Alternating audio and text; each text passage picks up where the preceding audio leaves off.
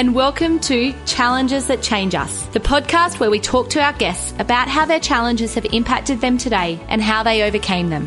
Whether you are someone that feels like you are thriving right now, trudging through the mud, or somewhere in between, this podcast is designed to give you practical advice, profound insight into your own experience, and inspire you to embrace your life. My name is Ali Flynn, the co-founder and CEO of Try Altitude Performance, and I will be your host. It's time to buckle up your seatbelts and let's get this ball rolling.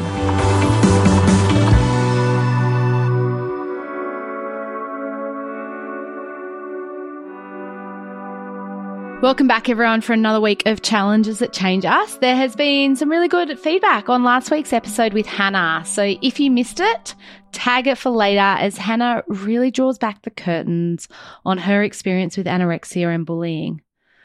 Also, a quick shout out that I have 2 spots left this year to book your teams into for a workshop. Our signature workshops are definitely the disc profiling workshops. That's where we come together and we unpack what motivates and drives human behavior. We look at how to turn conflict into collaboration and evaluate your team's performance. If you're listening and you would love to have a conversation with me about your team, DM me on Facebook or LinkedIn or email me directly and we'll pop the email in the show notes for you. And on that note, if you've not already joined our Facebook group, Challenges That Change Us, jump on over. That is where we all hang out and I would love to see you there. Now, on to today's pod.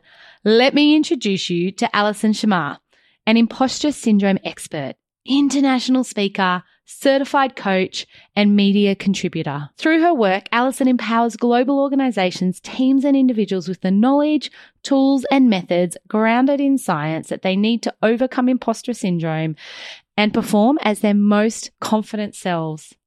Before we dive in, I want to emphasize the emotional depth of this interview. It is not every day that a conversation moves us to tears, but this one did. Alison, a true authority on imposter syndrome, opens up about her own journey. She recounts the pivotal moment when, in a high-stake leadership role, she found herself grappling with a panic attack in the bathroom. This event served as a catalyst for her exploration into imposter syndrome. I'd like to issue a trigger warning for this episode. We delve into the profound impact of experienced family and domestic violence, and Alison's resilience shines through as she sheds a light on the harrowing effects of these experiences. But she also revealed how this path has shaped her into the woman that she is today. If any of this content distresses you or you'd like to talk to someone, please reach out to your people, a professional, or call a helpline like Lifeline on 13 11 14. Let me introduce you to this amazing Alison Shamir. Welcome, Alison, to Challenges That Change Us. Thank you so much for coming on today. I'm so happy to be here, Ali. I mean, 2 Alis. I know this is going to be a great conversation. I know. And for our listeners, we haven't actually met until today. So I'm super excited. It's something special when you meet someone for the first time on a podcast. You have no idea where the conversation's going to go, what the relationship's going to be like. But I just know from the conversations we've had already just today that this is going to be a goodie. Me too. I feel exactly the same. So as I said, I'm so ready for this chat and wherever it's going to take us. So thank you for creating this space for me. I'm absolutely thrilled to be here. And Alison, I love to start every podcast with asking what animal best describes you and what is it about that animal in particular? I'm sort of chuckling to myself at the moment because the shirt that I'm wearing kind of represents that, which was actually not deliberate. So a bit of a funny moment. But the animal that I would choose is actually a tigress. And I choose a tigress because of their, strength and independence, and their ability to really forge ahead and forge their own path alone, but also, I guess connect back with other tigers or tigresses as needed. And I very much see myself as that type of woman, someone who loves to be around people and support people, but who is also fiercely independent and forges her own path in many ways. And I'm very comfortable in both of those aspects. So quick story behind that is several years ago, in my previous life as a technology leader, a boss of mine whom I adored, and he was a wonderful ally and manager to me. He actually out of the blue one day called me Tigress. And I just thought it was this wonderful, synergy of, I guess, call it the universe, and that's kind of stuck. And So that would be my answer to that. And I'm channeling a bit of a leopard tiger shirt today, which was unexpected. So again, also good synergy and energy for this chat. Absolutely. Do you think your younger self as a teenager and early 20s, is that the sort of animal you would have used to describe you back then? Look, that's a really good question. And I think it would have been something similar, whether or not it was, that exact tigress. But I think through the nature, I had quite a difficult childhood, which I know many of us have had in our lives, and we all have our own story. And I had to be fiercely independent and had to grow up very quickly because of some things that I faced. And so I think, again, that independent, that fierceness, but also softness and that duality and that ability to be with others, but also forge your own path and have to stand up for yourself and that sort of thing has always been in me. So would it have been exactly the same? Back to your question. I'm not sure, but I'm sure it would have been in and around similar. And I'm sure we're going to get into some of that story today, because the more I interview different guests on this show, the more it really highlights to me just how each chapter of our life really influences the next chapter, and we kind of collect things along the way. And so when we do sit here and we have an hour together, it is sometimes that reflection piece of going back and thinking, how did that influence me and what did I take away from that time? I do that too, right? And that's another reason that drew me into this chat with you and to everyone, listening to this. I'm so happy to be here, and I agree in terms of, each chapter sort of guiding us to the next. And I do think there are also, for a better word, silver linings that come out of challenging situations. And again, I know for me, I had a very difficult childhood, and I'll probably touch on some of those elements today. And I had to be very resilient. I had to be very independent. I think, the resilience was a byproduct or the silver lining from going through some of these childhood traumas and difficult times that I had. But those early chapters then led me to be the type of person that I was, that was able to survive and get through those periods. And then, each chapter goes on to the next and catapults me forward. And I've been able to pull more silver linings. And, I just recently turned 40 as well. And it's not an age thing with me, or no matter what age we are, but it was still defining a new chapter because I was starting a new decade.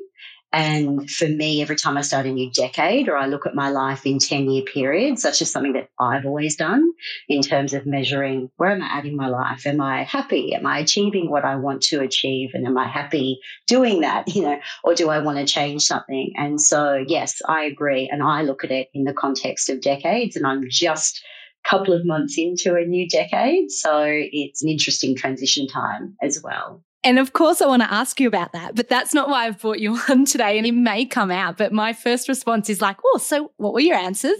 But maybe the place to start would be around 2013, because that's a significant time in your life. Are you able to share with us perhaps what was happening in your world at that time? Yeah, absolutely. And which was also a decade ago. So we're still on that, that theme, which, those periods of decades. And my life took an unexpected turn in 2013. And what I mean by that is what happened then is what led me to be exactly where I am right now, and with the expertise that I have and the work that I'm doing around the world. And so to take you all back just, to 2013, so I was in my late 20s, and in my previous life as a person working in the technology sector, and I held multiple leadership roles and built my career. And there I was in my late 20s, and, things were good.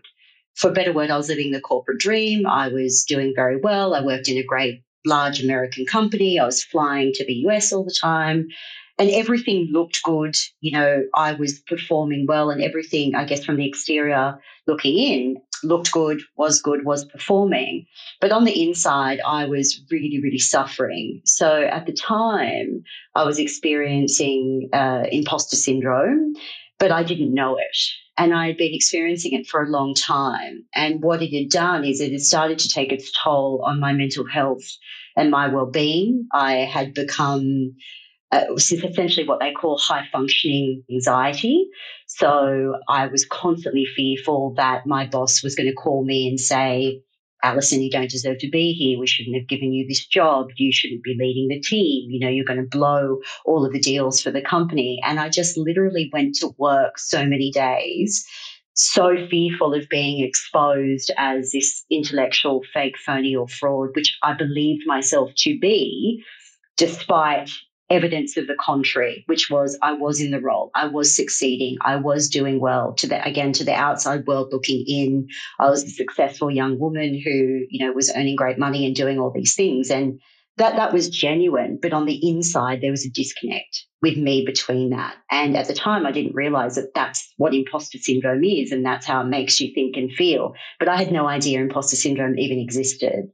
So there was a particular day where this anxiety and angst and fear had built up over the course of a few months, and it caused me to have a very debilitating panic attack in my office. Although this won't come as a surprise to you, Ali, but that day might have been, a decade ago, but I can remember it so clearly, down to every little fiber or hair on my body that was standing up, at the time. So I had to bolt out of the office, to the restrooms. And I had this very severe panic attack. And it was very debilitating at the time because there I was alone in the bathrooms. Thank God there was like no other person in there, no other woman. I felt like the walls were closing in on me. It was just the most sort of horrific, out of control experience. And I had no idea what was going on. So I had thought that I was having some kind of genuine, and clinical mental breakdown, or I knew something I'd sort of lost control. And again, at the time I didn't realize, but it was the imposter syndrome and the build-up of months and months and months of it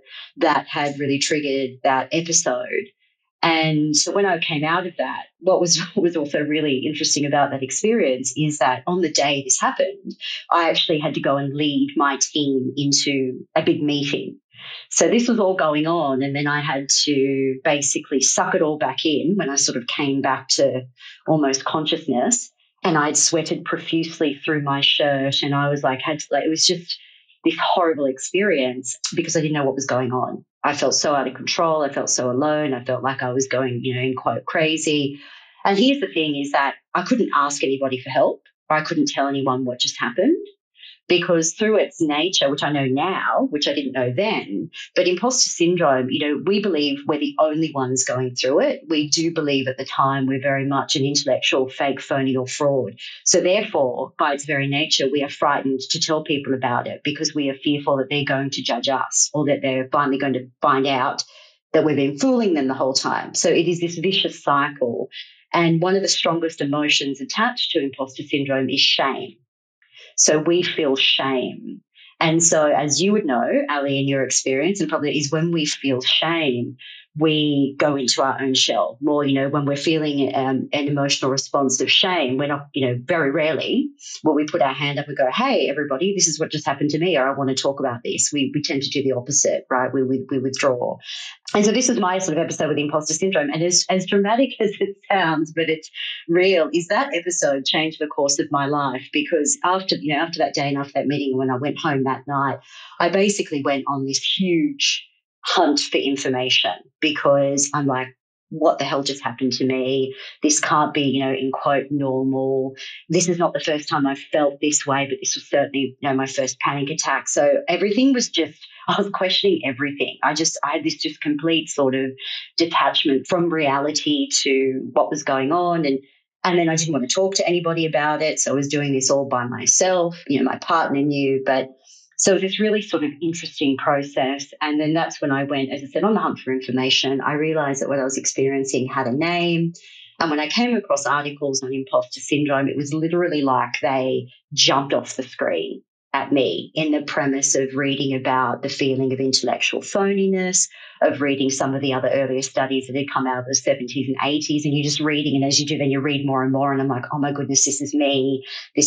No matter how successful I get, I still feel like someone's going to take it away. I still feel like my boss is going to call and fire me, and it can be a relentless experience for a lot of us because what happens is you can't outrun imposter syndrome. So no matter how successful you get, no matter what you chop and change, unless you address it at its core, which is a limiting belief that you hold because of something that's happened to you in your past, it just keeps a hold on you and it will just keep showing up. For some of us more prevalent than others, but it has a way of just creeping back up and sort of pulling the rug from underneath you.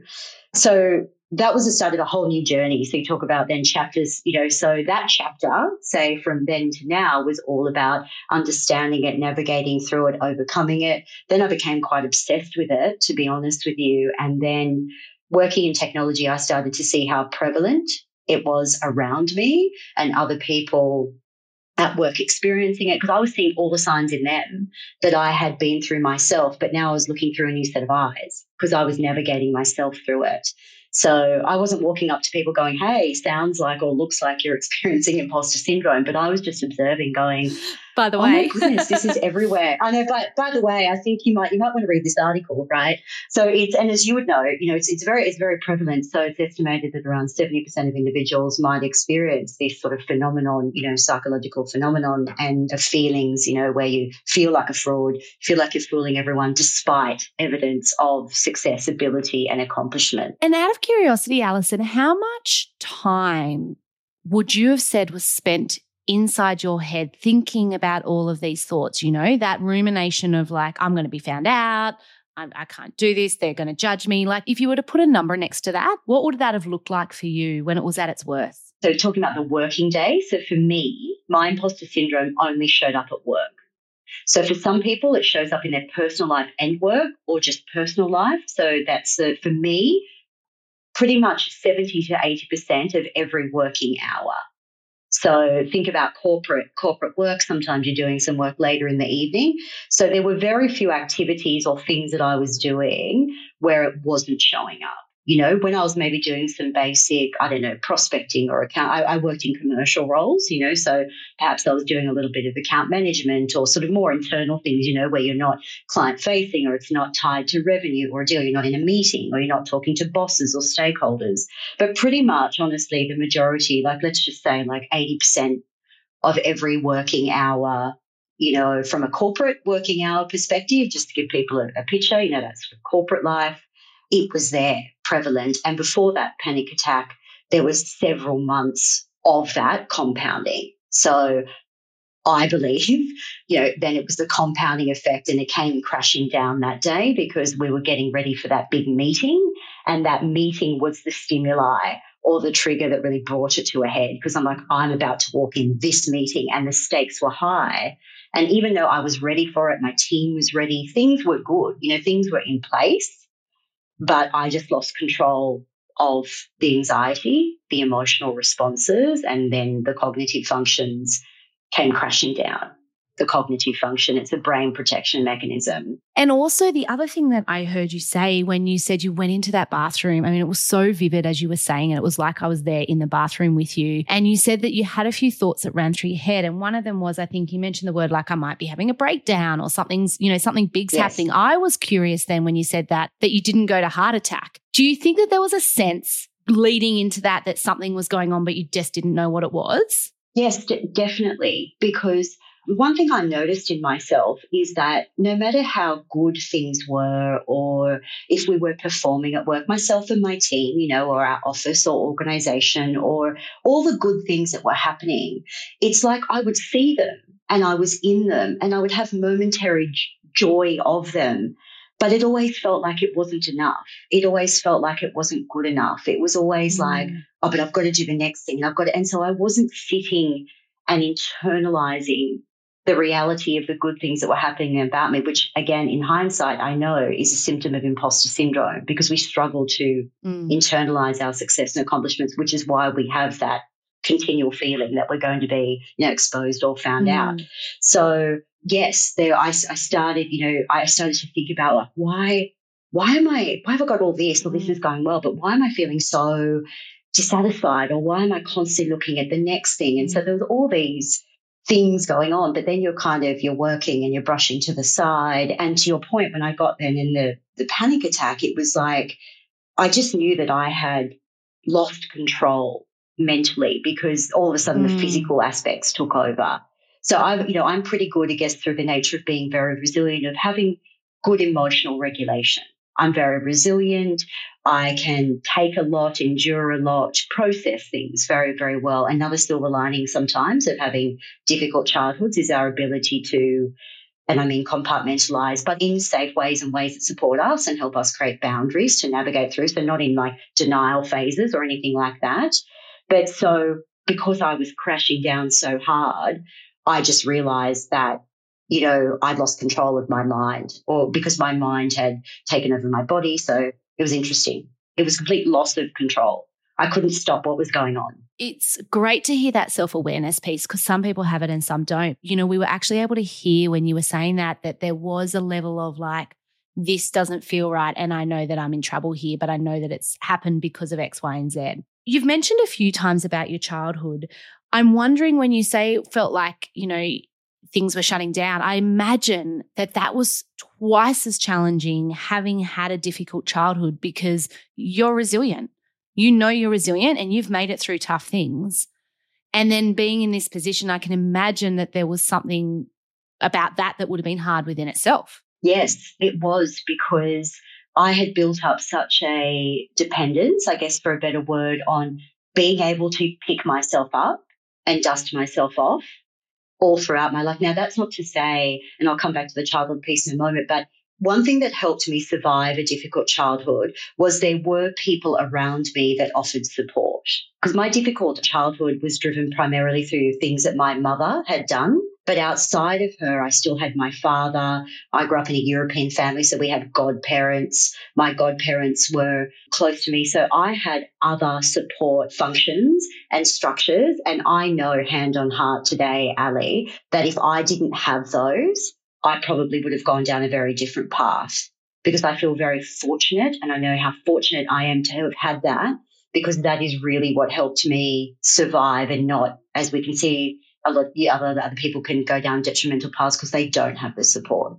So that's something I honestly feel blessed for every single day, because it probably, no doubt, so not probably, like did really save me, you know, at that time. So I had that. So I want to be transparent about that, because when I said before about my ability to sort of dust myself up and get up all the time, I want to be clear to everyone listening that I didn't do that by myself all the time. But when I did have to do it by myself, I was able to do it. So yes, I built up this dependence of no matter what's thrown at me, I can handle it. And back to what you're saying is then I lost complete control in this moment and no longer could handle this that was happening. And so for me, in my mind, back to what you're saying, I'm like, I'm losing control. Like, how is this happening? So they were probably like the thoughts going through. And I think a bit of shock, to be honest, because it was so significant. And even though it had been creeping up, then it just went literally bang, like somebody had literally pulled the rug from underneath me.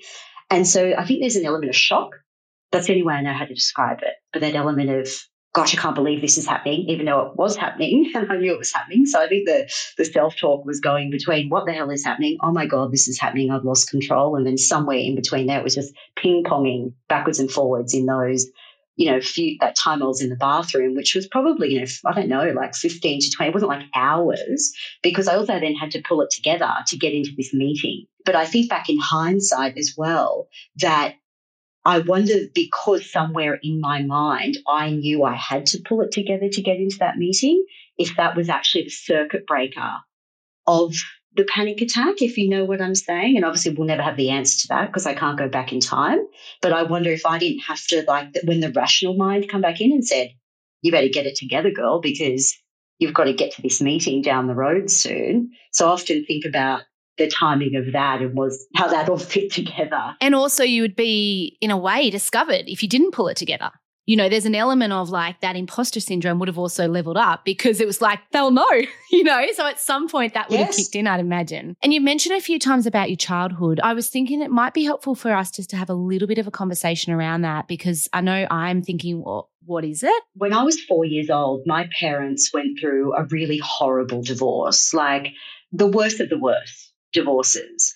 And that really tore our family apart. Now, the catalyst for the divorce was my mother. I guess to keep it PC today, my mother was not a very nice person. And basically she just got up one day and left and abandoned my two brothers and I. And then she came back a few months later and then started this divorce proceedings, and it was a horrific battle. And what happened is she never wanted custody of me, but she just wanted to hurt my father. So she fought for custody of me and not my brothers, simply to rip me out of our household. And back in the family law days of 1989 in Australia, family law court really favoured mothers, especially with young daughters. And so despite all of us living in our family home that my mother left, despite me growing up with my brothers and my father and having a close relationship, someone at the law court in New South Wales decided to award me custody to my mother, pull me out of my family home, pull me out of my school, pull me away from my loving father and brothers, and give me to this woman who essentially was and is a terrible person. So that decision made by that court really, impacted my life. And anyway, so I got pulled away just a few suburbs over, but still, your life as a 4-year-old. This was happening between the ages of 4 and 7 as well. So as you know, a critical development periods, identity, things like that. And so what came out of that, and again, because I could talk about this for hours, but to keep it in the contents of today is, I was ripped away, and then my mother wasn't a great person. I was, exposed to a lot of mental abuse from her, physical abuse. Then she went on to marry another man who was also an awful human. That exposed me to horrible mental abuse, physical abuse from both of them, and then some other subsequent things off the back of that. So it was just such a horrible time. And it was difficult for me because I endured a lot of that in silence, because I never wanted to tell my father what was happening to me, because I knew that it would break his heart, and I knew that then he would be on a mission to do something. And there were all these things going on, as you can imagine, as a child. And so I carried a lot of this in silence and a lot of this alone, and then endured that for many, many years until I was moved into my teenage years. And then, some things started to change. But what come out of that and how that links to my imposter syndrome, which is something I want to share, is that because my mother sort of abandoned me and all these things happened, it impacted my self-worth.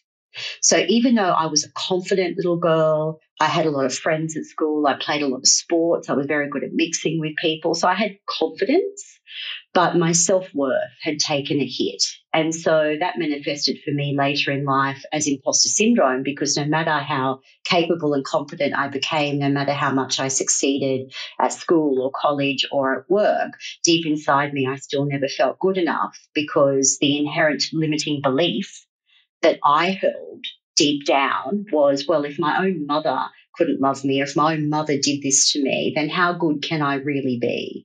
How worthy can I really be? How can I go on to deserve this stuff?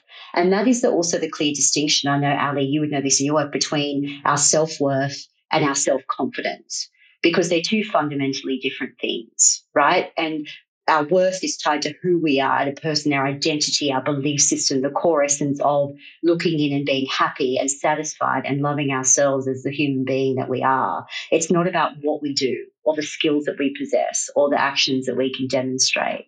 And so I had this duality going on where I was confident, I was, popular, I had great social networks, I was good at sports, I was doing all these things. But I obviously carried this underlying belief that often when I closed the door or was achieving these things deep down, I always thought, is someone going to work this out one day? That, I'm not really good enough to be doing this, that I don't, who am I to be stepping in the room? I mean, I'm in here now and let's see how long I can last before they find out. This was the sort of dialogue that used to start in me. So that's part of my imposter syndrome origin story, which all of us have. But that's a little bit about the childhood. And, there were some very, very tough days there. And that is why now in my adult life, I'm a staunch supporter and advocate for domestic and family violence and, contributing to causes around that, because that is something that, I've had my life threatened many times. I've had the most horrific things and threats made against my safety.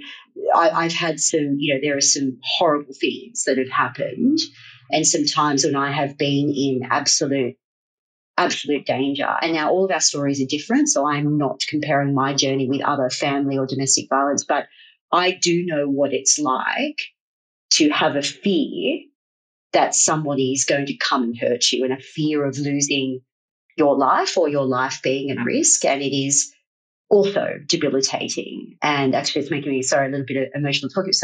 So for me at the moment, as I'm sure for all of us across Australia or wherever you are listening to this, and we see the horrific family and domestic violence rates in Australia and the women that are dying each year, it's incredibly triggering for me, because as I'm sure it is for many of us in all different ways, because of that history. So that's a little bit about that. And then again, it can show up in other ways for us. And I've had a lot of years to deal with that. But for me, from the rest of the story is that is really what drove into the imposter syndrome piece in me, is because despite being confident, despite being capable, despite being independent, I carried this inherent belief that I wasn't good enough.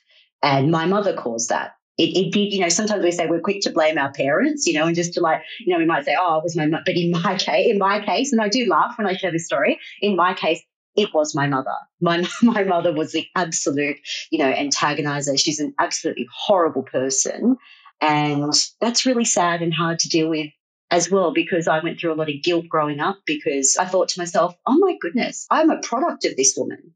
This woman gave birth to me. I carry some of her genes in me. And, you feel sick at times because you want to be so removed from that person. And that in itself, as you know, from a psychological point of view, is also very confronting at different points in your life until you learn how to cope with that and move on from it, which I've done. And Alison, I just want to take a moment there and just, wholeheartedly give you the biggest cuddle through the screen, because there was so many times in that my eyes welled up. Me too. But you know why they welled up? And I want to let you know this was because I actually was so freaking proud of you sitting in front of me. My tears were because I was like, you are a strong woman who has been able to identify the words that you've used throughout this episode are like the shame and the guilt and the feeling exposed and those limiting beliefs that you're not good enough that have held you back. And the fact that you're sitting here and sharing your story and doing the things that you're doing around the world in the space of imposter syndrome, like my heart was breaking it, but at the same time it was swelling with pride for you. So I just wanted to let you know that was my experience as you spoke. The fact that you've even got a voice now is incredible. Thank you. That means a lot. And now I have to say I'm a little bit emotional too, which I didn't expect, because as I shared, I'm pretty good at emotional regulation, but you move on, but you don't forget. It's very raw to the point now where, yes, my eyes are welling up right now, but I can have this conversation. And I do feel tremendously fortunate to be able to have the conversation and to be in this position. And again, a credit to the support networks that I have had, which I know, again, I've been very fortunate because a lot of people don't have that. And I thank them all the time as well. And these people that I'm talking about know the profound impact that they've had, because I can honestly say that as much as I've spoken about my own resilience and independence, I have not done this alone. That's the takeaway I want to put here too. I have not come through this shitstorm, pardon the language, on my own. I'm not a superhero.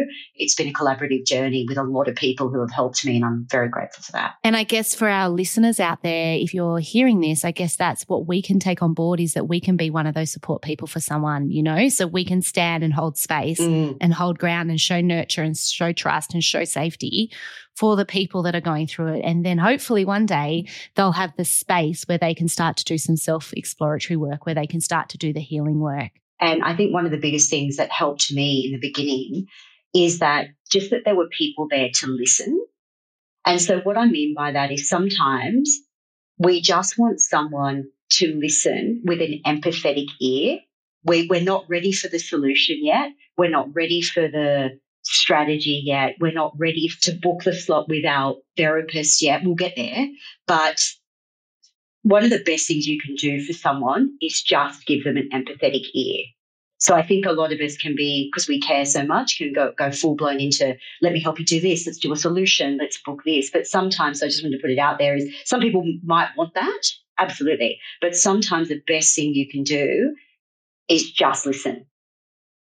Just pull up a cup of tea or coffee and listen to the person. Alison, I could sit in this space, as I think we both can feel that right now. Like you and I could both just sit here and have a conversation about this, and that's because we both stand here as survivors. But you have mentioned a few times about 2019 and where you are now, and I think it's just as important for people to hear about how we travel through life and how we end up in a place where we are content and where we are in a place where we're having an impact and we're doing things that we love and we're passionate about, and that you can move on from some of those limiting beliefs that have held so strong for so many years, decades, these limiting beliefs that have held, chains around our hearts and around our souls. So do you want to tell us a little bit about 2019 to now? Yeah, absolutely. So 2019 was another big jump for me because, coming through the imposter syndrome, learning to manage it, coming out of it and, alleviating it within myself and then seeing it around me, I had a desire to run my own business for a long time. As I've shared, I held leadership roles in technology. So whilst I was working in my own time behind the scenes, I went off and did my coaching certifications and a few other bits and pieces to set myself up to step into my own business. And then in 2019, I did that. So I stepped out of corporate, I resigned, launched, I'm a Gemini. So I say this in jest because what I mean by that is I'm either all in or I'm not in. So I'm an all or nothing gal. So it hit 2019 and I'm like, I'm resigning, I'm chucking myself in my own business. There was no sort of teetering, over the that just doesn't work for me. I know we're all different. So launched myself into the business. I knew I wanted to coach individuals on building and enhancing their confidence and overcoming, understanding and overcoming their imposter syndrome, fears and doubts. And so that's what I began to do in 2019. And now fast forward, 4 years to where we are today in this conversation. And, I've been able to expand that expertise. I'm still a student. So I've been studying and working with imposter syndrome through myself and then through clients, for a decade now, doing it full time for the last 4 years. I've worked with individuals and organizations all around the world.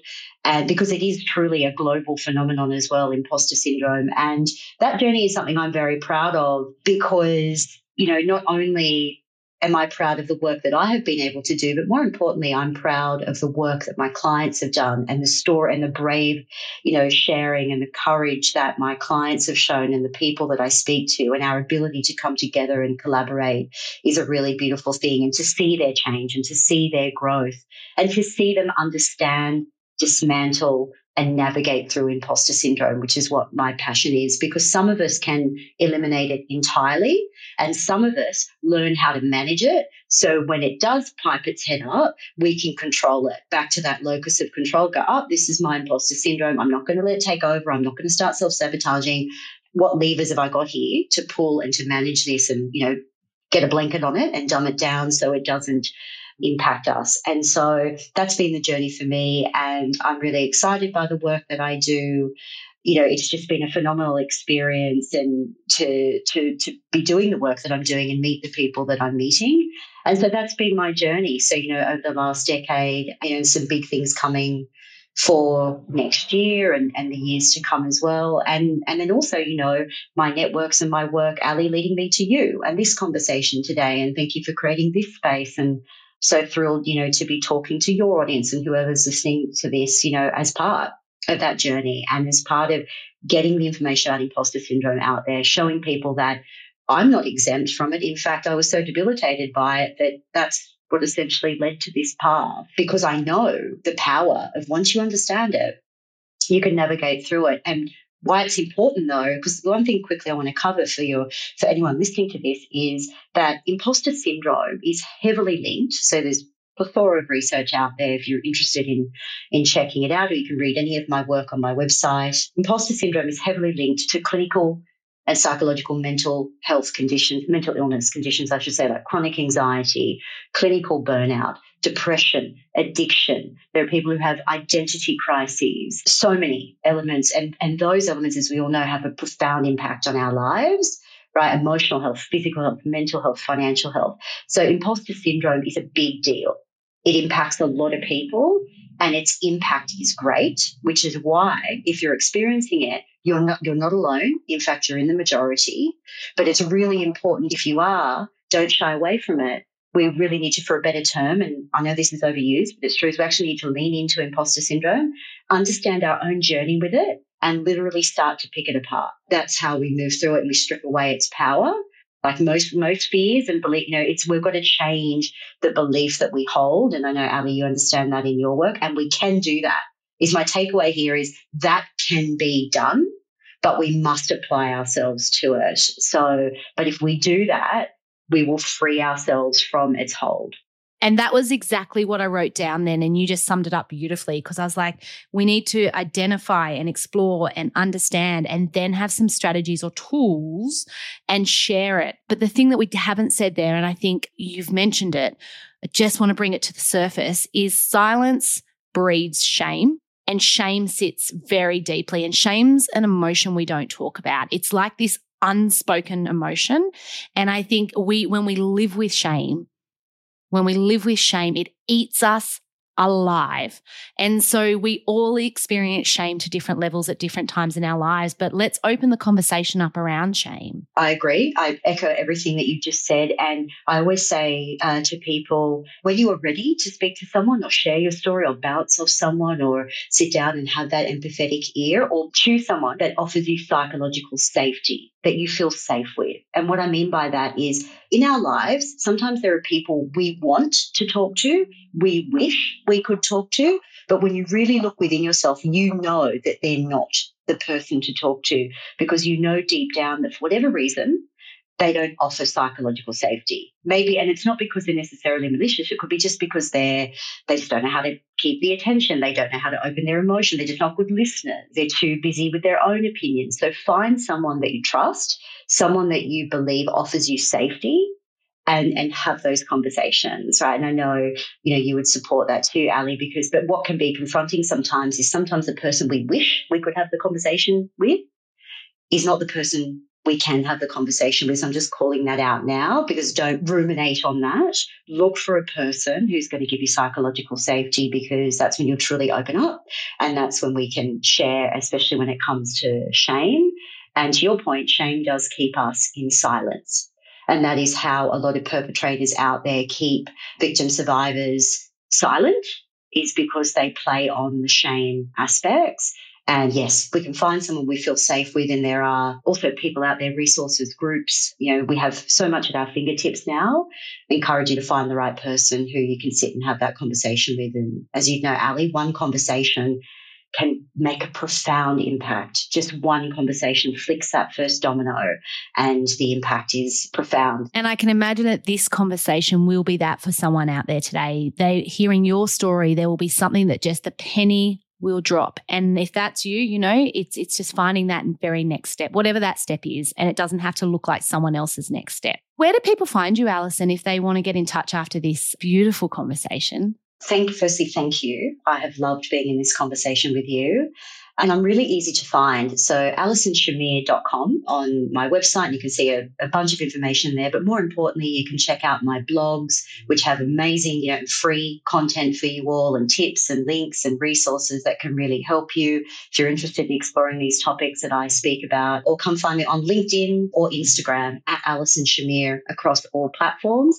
Or you can use the fabulous Google and just Google Alison Shamir, and that's going to bring up a bunch of links as well. So nice and easy. If you're listening to this and you have questions, comments, I welcome it. Or please come say hi, slide into one of those inboxes and please come say hi. I always welcome the connection. And we'll also pop all of those in the show notes, guys. So you can always jump on our show notes or jump in Challenges That Change Us Facebook group, and we will have that information on Alison, especially as we air this episode. Alison, I love to finish every conversation that I have with one of our guests to ask, who or what in your world truly makes you belly laugh?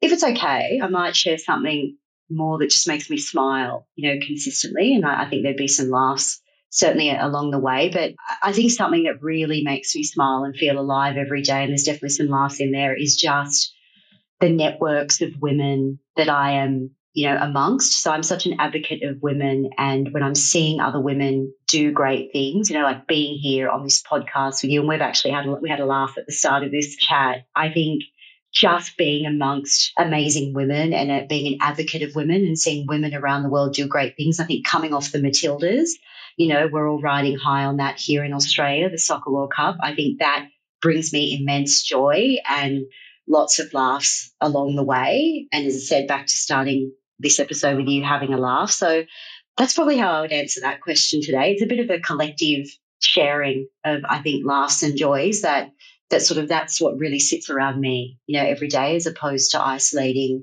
sort of right now, one particular angle. Thank you so much, Alison, for coming on and sharing your story so openly and so raw and with so much strength as well. Like, I felt so much strength coming through, and I love that. Like, I just love feeling that, but as equally feeling that vulnerability. So thank you for opening your world up to all of us today. Thank you. And thank you for creating this space, because it's not something, I don't traditionally get this raw. And I really want to commend you for that because you created this beautiful space. And in the short time we've been able to chat, you've been able to create that. So thank you very much.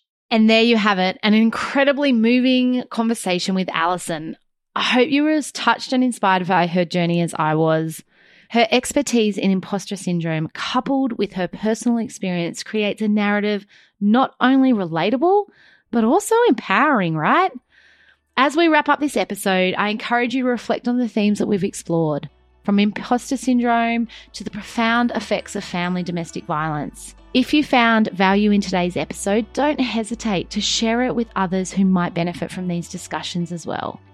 And a reminder, if you know someone who is dealing with imposter syndrome or the effects of family violence, seeking support is crucial. Reach out to professionals, friends, or organisations that can provide some assistance. Thank you, legends, for joining us today, and I cannot wait to share next week's episode with you. And until next time, have a great week. Thank you everyone for listening and taking the time out of your day. I believe we can learn so much from connecting with other people's experiences and stories. I hope you've gained some strategies and insight from today's episode. You can gain more by joining our Facebook group, Challenges That Change Us, or next week we will return with another episode.